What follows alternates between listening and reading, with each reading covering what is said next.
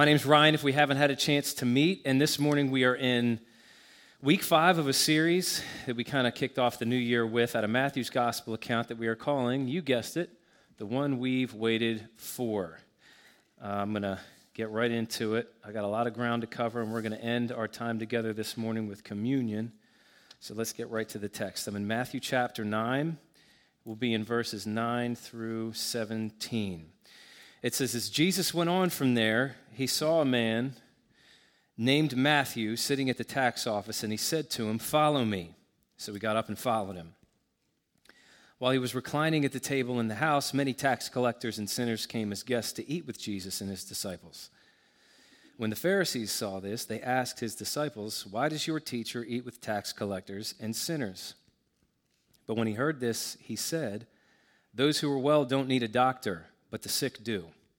Go and learn what this means. I desire mercy and not sacrifice, for I didn't come to call the righteous, but sinners." Then John's disciples came to him saying, "Why do we and the Pharisees fast often, but your disciples do not fast?" Jesus said to them, "Can the wedding guests be sad while the groom is with them? The time will come when the groom will be taken away from them, and then they will fast. No one patches an old garment with unshrunk cloth, because the patch pulls away from the garment and makes the tear worse. And no one puts new wine into old wineskins. Otherwise, the skins burst, the wine spills out, and the skins are ruined. But they put new wine into fresh wineskins, and both are preserved." This is God's word. This particular passage really catches my attention because obviously the Gospel of Matthew is written by, all right, we're making progress. And so in this passage, Matthew is writing autobiographically about the moment in his life when he officially started following Jesus. And full disclosure, there's too much going on in this passage to cover in 1 week, so we're actually going to be in this passage for the next 2. So what you have on the front end of this passage is Jesus is calling Matthew to follow him. And then on the back end of this passage, Jesus is explaining exactly what kind of life he's calling Matthew to follow him into. So that's what we're going to talk about for the next 2 weeks. First off, this week, what it means to be called by Jesus. And then secondly, what exactly Jesus calls us to follow him into. But as I said, this week, we're going to focus on the concept of the calling of Jesus. So I just want to begin kind of putting this question out to you. Maybe you've thought about this before. Maybe this is something that's pertinent to your life right now. The question is, what does it actually mean to be called by Jesus, and how can you know if you've experienced that, or maybe if you're experiencing it right now? So what I want to do is look at this interaction on the front end of this passage where Jesus calls Matthew and kind of come at it from 3 angles. We're going to talk about, first off, where the calling comes from. Secondly, we're going to talk about who that calling is about. And then lastly, we're going to talk about the kind of response that the call of Jesus demands. So first and foremost, let's talk about where this call comes from. Where does the call of Jesus come from? The answer, according to this passage, is pretty simple. It's from outside of us. So what you have here is Matthew minding his own business in his tax office, which was a hated job in that day, and Jesus just walks up and says, "Come follow me," calls Matthew completely out of that life and into a brand new way of life, which to modern people, nothing particularly exceptional about that story. To Matthew's readers would have sounded very strange because maybe you've heard this before, but in Matthew's day, it was exactly the opposite as what we're seeing here. In Matthew's day, students would seek out a rabbi. They would try to present a resume to the rabbi. They would try to give the rabbi a reason that they themselves were worth investing in because it was a great honor to be discipled by a rabbi. And so they would do the seeking. They would do the calling. What you're seeing in Jesus' ministry with his disciples, it's always exactly the opposite. He's the one doing the seeking. He's the one doing the calling. So what this particular story is getting across is something that the Bible makes plain elsewhere. It's this idea that no one enters into a relationship with God unless they're called. This is exactly what Jesus said in no uncertain terms in John chapter 6 when he said, "No one comes to the Father unless the Father draws them." Now, to explain what that means, let me give you 3 examples. One from history, one from Scripture, and then one from our very own church. First and foremost, let me read you this. I quote this guy all the time. If you're new to the church, this is not the first time or last time you're going to hear a C.S. Lewis quote.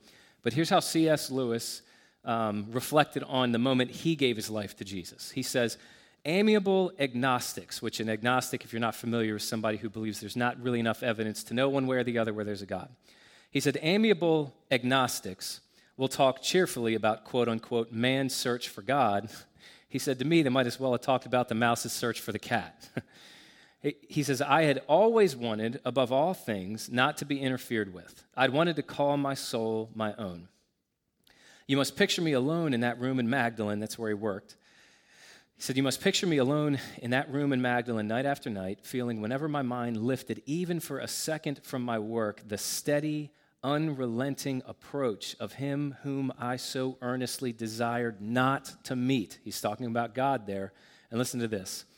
That which I greatly feared had at last come upon me. In the Trinity term of 1929, I gave in and admitted that God was God and knelt and prayed, perhaps that night, the most dejected and reluctant convert in all England.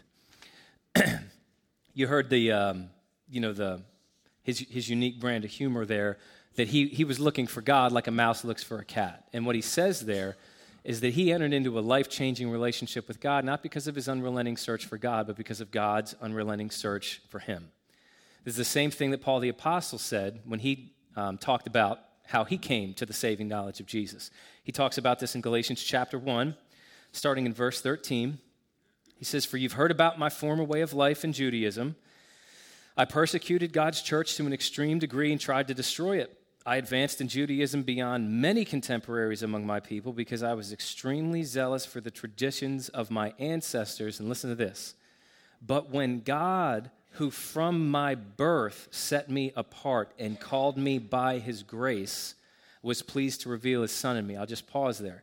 If you know anything about Paul's story, you know that he didn't start following Jesus until he was an adult, probably about 20 years old, when Jesus famously met and flattened him on the road to Damascus. And yet what he's doing here is, with the benefit of hindsight, looking back over his life and realizing that long before he had any idea what God was doing in his life, God was working behind the scenes, orchestrating the events in Paul's life so as to bring Paul into a relationship with himself. All right, third, last example is actually from our church, and I'm not going to say any names here, which I love doing this because then everybody in the congregation wonders, is Ryan talking about me? And only one of you is right.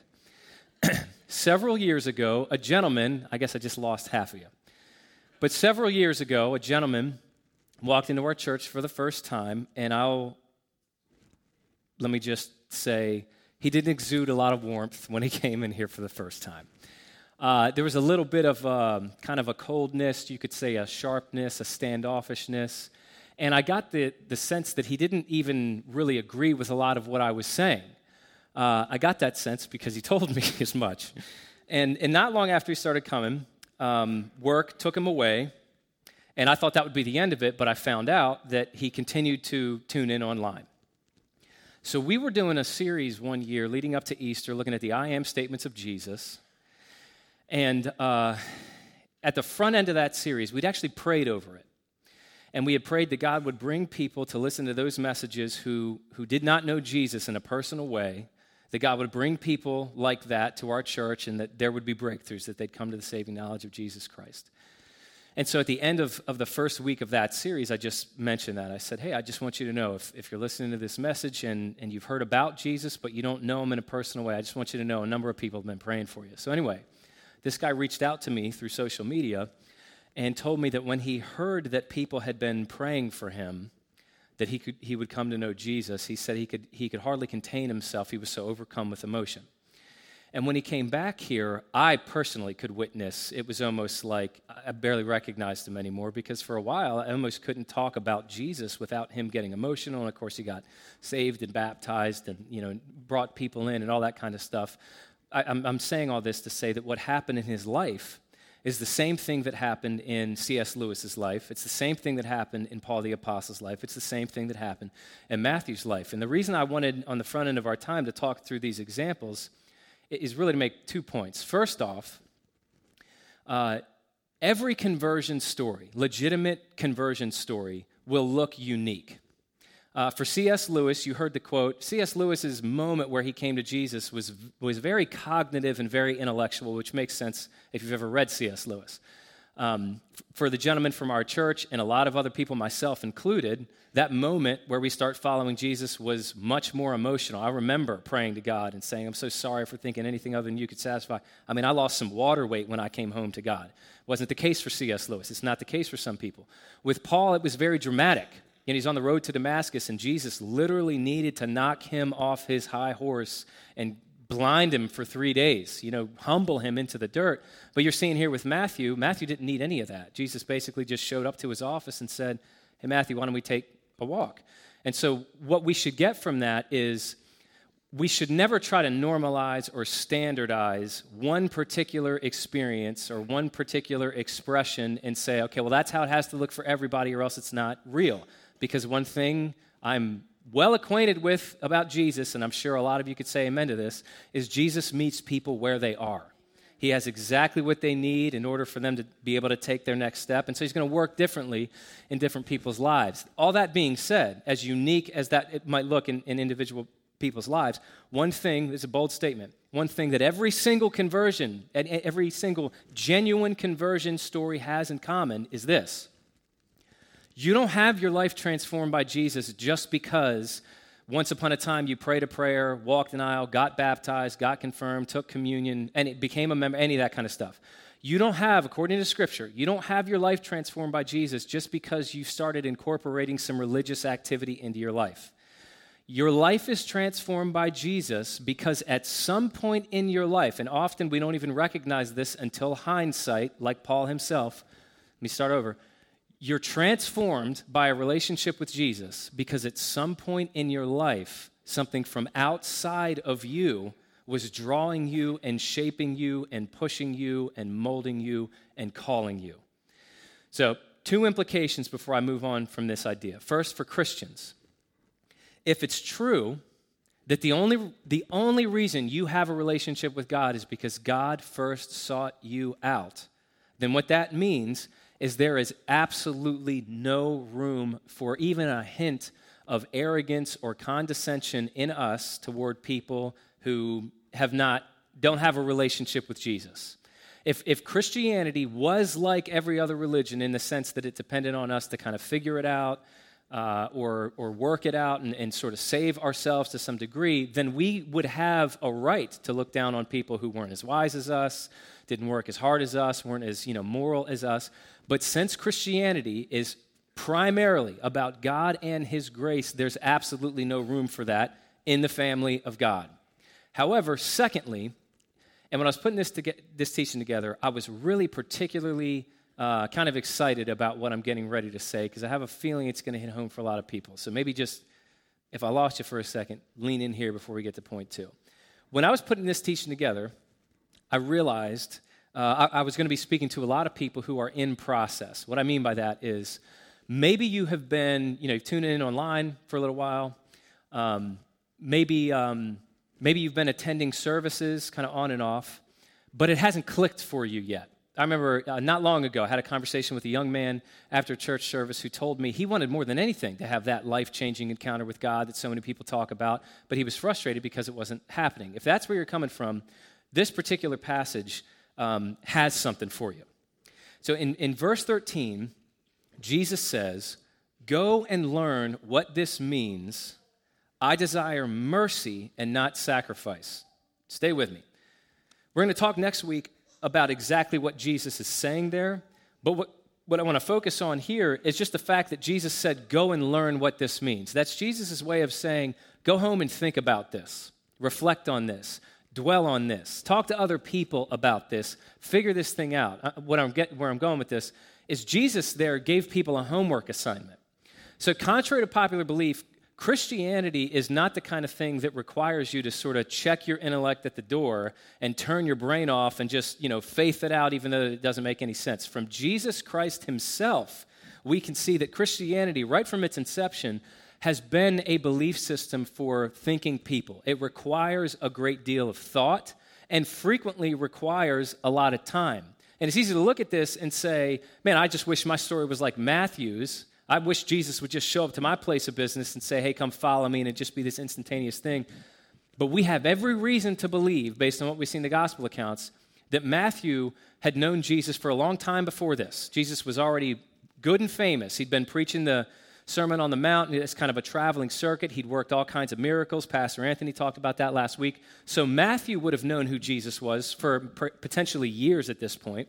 He would have heard Jesus' messages. He would have seen Jesus' miracles. He'd have had a lot of time to reflect on that and chew on that and consider that before the moment that Jesus showed up to his office and said, Matthew, it's time to come and follow me. And so, if you're coming from a place this morning where you want it to click, you're not sure that it has, you're beginning to get impatient, the best thing anybody could give you is exactly what Jesus gave people here. Just don't stop showing up.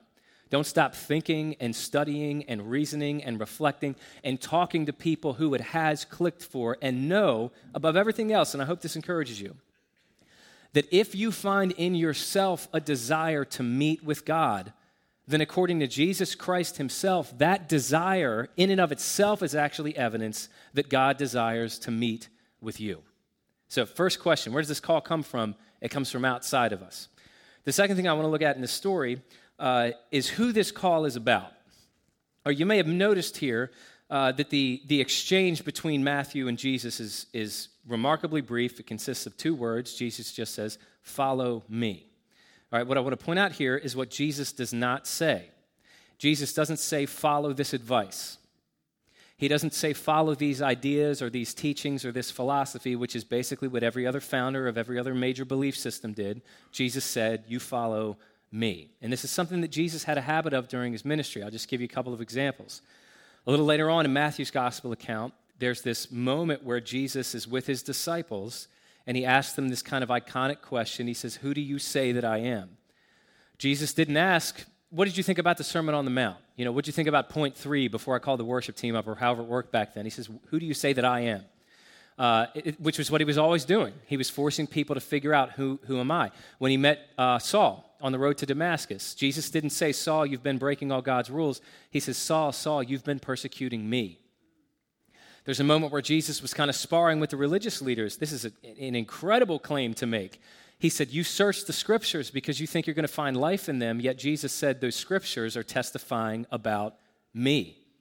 Go through John's gospel account. You look at the I am statements of Jesus, and he was always saying things like, I'm the bread of life. If you come to me, you'll never be hungry or thirsty again. I'm the true vine. Apart from me, you can do nothing. I'm the way, the truth, and the life. No one comes to the Father except through me. What I'm highlighting here is all during his time here, Jesus was constantly driving people to get to this point where they had to make a decision about who he was.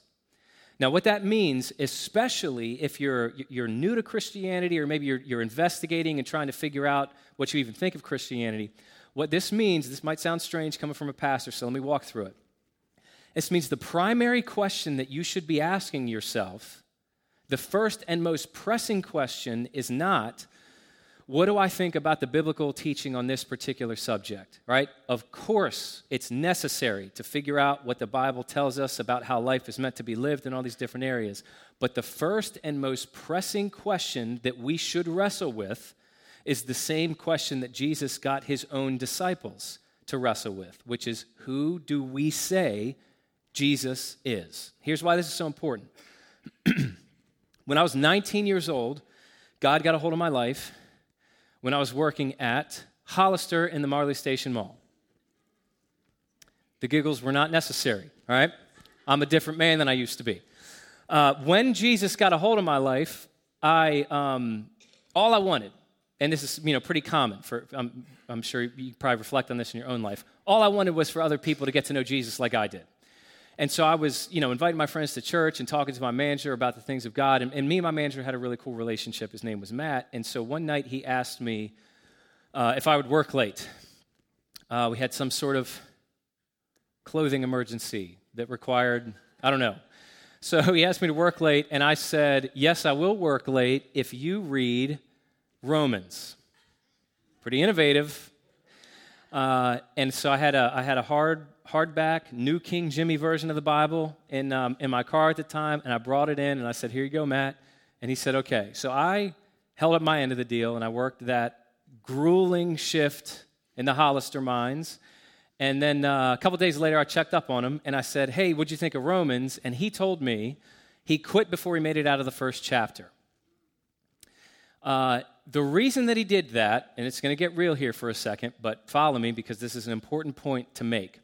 The reason he quit before he got out of Romans chapter 1 is because if you've ever read Romans chapter 1, you know that the Bible is explicitly clear in Romans chapter 1 in particular that homosexuality is a sin, which is not a popular thing to say, obviously, in our culture today. He read that. He didn't like that. That challenged him. That offended him. And so he basically said, hey, I don't want to take this any further.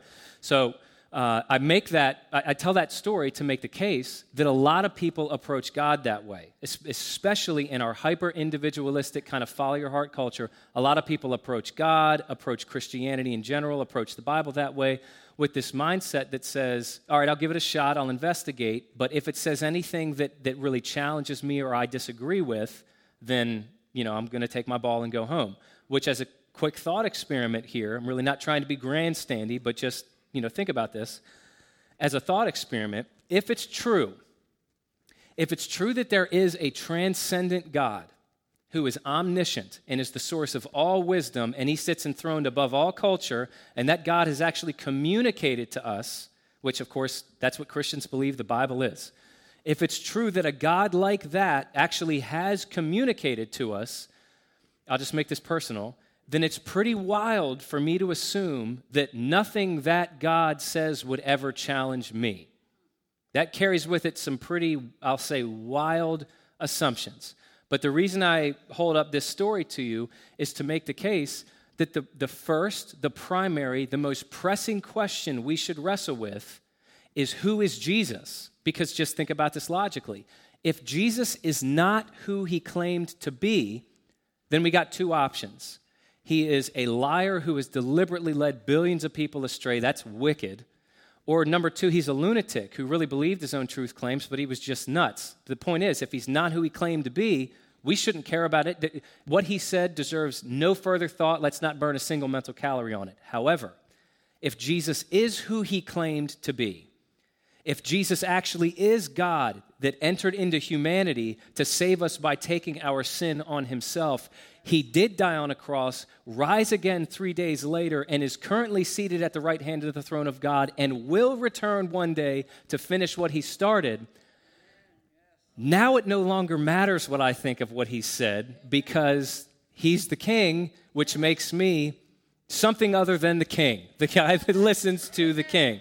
So I say all that to say, number two, who is this call about? It's about Jesus, and it forces us to figure out who he is. Now, just before I get on to my third and last point, maybe you heard that and you thought, yeah, it's a good idea for kind of new believers or investigators or skeptics or whatever you want to call them, but that not much for people that have been in the faith. And if I can push back on that, I just want to point out, Scripture makes it clear that going back to Jesus and seeing Jesus again is not just the way that we make entry into Christianity, it's the way we progress all through Christianity. So listen to this in 2 Corinthians chapter 3, verse 18. Paul wrote, "We all, with unveiled faces, are looking as in a mirror at the glory of the Lord."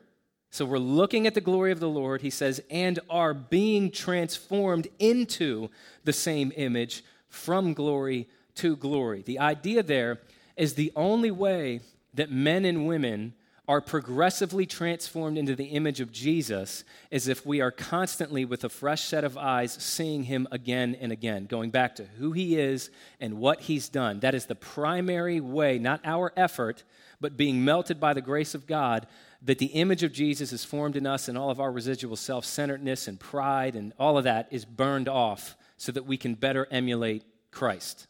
So that's who this call is about. Thirdly, and this will be my last idea today, let's talk about the kind of response that this call demands.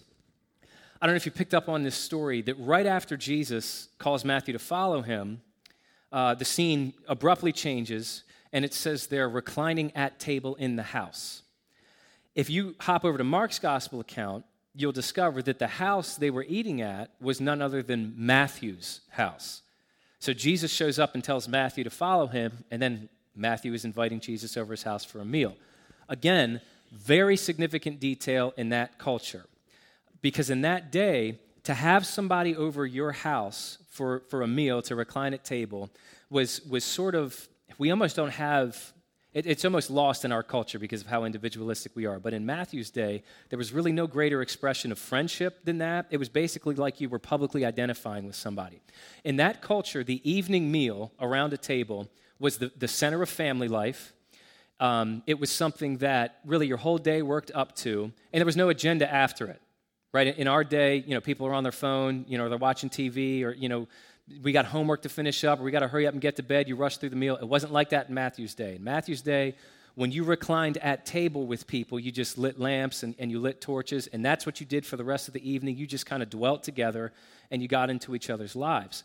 It was almost like you were making somebody a part of your life when you invited them to that meal. That's why, if you're familiar with the story of Zacchaeus, who was also a tax collector, we're told that Jesus, when he was, good and famous by this point in his career, these crowds were gathered to try to, get close to Jesus. Everybody wanted to know who he was and maybe get something from him. And Zacchaeus was a wee little man, was he, I think the song said. So he climbed up a tree. I can relate to that, Zacchaeus. There's room for short kings in the kingdom of God. Praise him. So Zacchaeus climbed a tree to see. And then of all the people in the crowd that day, Jesus says, Zacchaeus, get on down from that tree. I'm eating at your house tonight. Now, pause for a second. That, if you read that text through modern eyes, it's kind of rude. Like if somebody came up to you at church that you'd never met before and said, I'm eating at your house tonight, then it really puts you out. Now you got to clean your house. You don't get to take a nap after church. I love a post-church snooze. And then you got to go to the grocery store, and whatever you're entertaining, you got to be on. In that culture, Zacchaeus had never been so honored in his life, because here you have this whole crowd dying to get close to Jesus, and Jesus says, Zacchaeus, despite everything you've done and everybody you've cheated and the reputation that you've dragged through the mud, Zacchaeus, I'm dying to get close to you. And simply having that meal, if you know the story, simply having that meal with Jesus changed Zacchaeus forever. It instantly reinvented his relationship with money. He paid back everybody he cheated with interest. He gave the rest of his wealth to the poor. He was never the same just because he shared that meal with Jesus. And all that to say, here Matthew is inviting Jesus into his home. Now, what that is, here's where I've gone with all this. That's Matthew's way of saying, Jesus, I don't just follow you in a part-time way, and I don't just follow you in a private way. To have Jesus over his home was Matthew's way of saying, Jesus, I publicly identify with you. I'm attaching my name and my reputation to you, and I am welcoming you into absolutely every area of my life. That, and nothing less, is what the call of Jesus demands. All right, and we know from the rest of Matthew's gospel account, the book of Acts, and really church history, that the journey that Jesus took Matthew on, starting that fateful day in the verses we read, the journey he took Matthew and the rest of those disciples on was anything but easy. Because as we're going to see in the next weeks of this series, in just a few months, all of these disciples would be running for their lives. They would be abandoning Jesus. They're cowering behind closed doors. You get to the book of Acts, you see Jesus was constantly leading them into situations they were totally unprepared for. They didn't have the training for. They would have constantly felt overwhelmed and over their head and just driven to their knees in prayer. And what are we going to do? And how are you going to deal with this? And we can see, of course, in hindsight, that all of that, everything that Jesus led them through was just his way of making them who he called them to be so that he could do what he desired to do in and through them. And if there's one thing, not just in the disciples of Jesus, but you look from Genesis to Revelation, all the men and women that God called and God used, one thing that every single one of their stories is really communicating to us is that at the end of the day, we just have no idea what it's going to take, how far we're going to have to go, or what God is going to have to lead us through as we follow him in order to make us into the people that he's called us to be. But what we do know, and this might be the only thing we ever know on this side, is that eventually it'll be worth it. I don't know that there's a single story that really encapsulates this idea better than a story that I usually get out a couple times a year. We're almost done, so I'd ask you to lean in here. About 150 years ago, George MacDonald wrote it's a children's book called The Princess and the Goblin, and it's about this little girl named Irene who has it's her fairy grandmother that occasionally appears in the attic of her home. And on one occasion, she gives Irene a ring with a thread attached to it and says, that she would hold the ball, the grandmother would hold the ball at the other end. The catch was that this thread was actually invisible. Couldn't be seen, just felt. You had to literally put your hand on it and walk with it. And the grandmother promised that if you ever get yourself in any trouble, you just put this ring under your pillow, you follow this thread, and eventually, somehow, it's going to take you to me. So a couple of days go by, and these evil creatures break into her home, and she's terrified, but she does exactly what her grandmother said. She took the ring off, put it under her pillow. She feels for the thread. She starts to follow it, and it takes her out of her house, and she's safe. But the longer she follows the thread, the more she begins to realize that it was taking her directly to the cave of these creatures that were trying to kill her. It was absolutely the last place on the planet that she wanted to go. But nevertheless, she follows it through these winding tunnels until it eventually takes her to this wall of rocks, a dead end, essentially. And so she figures, well, there must be some kind of mistake, but at least I can follow my thread out. But as soon as she starts to try to follow her thread in reverse, it disappears entirely. The thread could only be followed forward. And so this hopelessness begins to set in on her, and she breaks down crying, but she comes to herself and realizes the only way that she can follow this thread is right through this wall of stones. So she begins to tear at them and pull them down, and she cuts herself up, and she's in so much pain, and she's so scared, and she doesn't know what's going to happen. But she hears a voice that she recognizes on the other side of this wall. It's her friend Curdy. Curdy was absolutely shocked that Irene had found him and asked, how on earth did you come to find me? She says, my grandmother sent me here, and I think I'm beginning to understand why. So she continues to pull at the rocks until the opening was big enough for Curdy to climb out, and he does. But Irene starts to climb further in, and Curdy tries to stop her. He says, what are you doing? That's not the way out. That's where I was. That's the opposite of the way you want to go. And she says, I know, but I have to follow my thread. If I'd stopped following it before, even when it didn't make any sense to me, I never would have found you. And so even though it doesn't make any sense to me now, I have to follow my thread. And of course, it has a good ending because her grandmother can really be trusted. But Tim Keller comments on that story in his book, Jesus the King. And I'm going to read this quote to you as we close today. I came across this several years ago. It's really meaningful to me, and I hope maybe that it's meaningful to you. While I read this, worship team, you can come on back. Keller wrote, when Jesus told the disciples, we're on the way, follow me, they had no idea where he was going. They thought he was going to go from strength to strength to strength. They had no idea. And when you start to follow Jesus, you have no idea how far you'll have to go. Jesus says, follow me. I'm going to take you on a journey, and I don't want you to turn to the left or to the right. I want you to put me first. I want you to keep trusting me, to stick with me, not turn back, not give up. Turn to me in all the disappointments and injustices that will happen to you. I'm going to take you places that will make you say, why in the world are you taking me there? Even then, I want you to trust me. The path Jesus takes you on may look like it's taking you to one dead end after another. Nevertheless, the thread does not work in reverse. If you just obey Jesus and follow it forward, it'll do its work. You say, that sounds pretty hard, and you're right. How can we possibly follow the thread? It's simple, but profound. Jesus himself does absolutely everything he's calling us to do. Here's how he ends.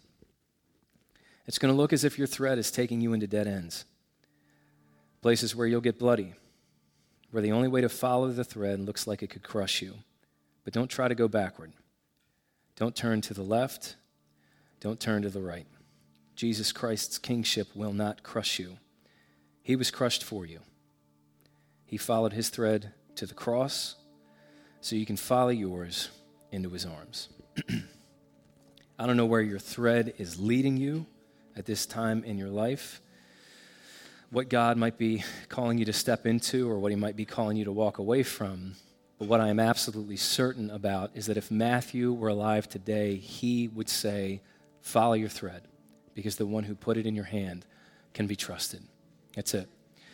That's all. I want to read this over you before we take communion. This is from 2 Corinthians chapter 3. I'll start in verse 12.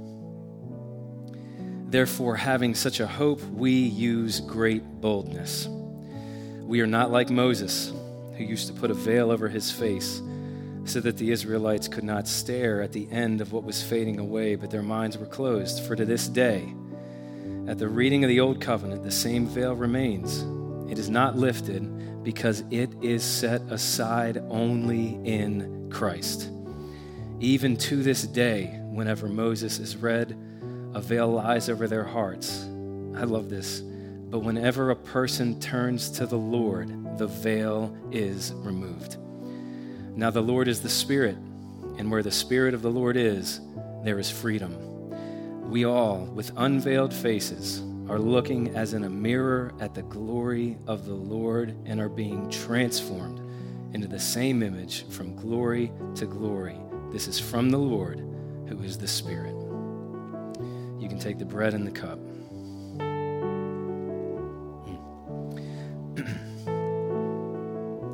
I'll pray and dismiss us, and if you'd like to and are able, you can stand with me as I do so. Father God, I am confident that there are people here right now that have sensed your call, that you brought here this Sunday to make sense of something that they've not been able to shake in their life. I'm sure, God, there's people in this room listening right now that you've called either to surrender to you for the very first time, to finally hand the reins of their life over to you, or to simply surrender in a newer and deeper way as you call them to let go of something behind and step into something new, whatever it is. Father, what we need more than anything else is what we just read about. We need to see Jesus. We need to see him with a fresh set of eyes, either for the first time or the next time. We need to see the Savior who died that we could live, so that we can know that the Savior who put the thread in our hands that he's called us to follow is a Savior that can be trusted. Please make us a community of people that trust you enough to follow you wherever you lead, knowing that you can be trusted. It's in the name of Jesus we ask all these things, and all God's people said, amen. Have a great week, Severn.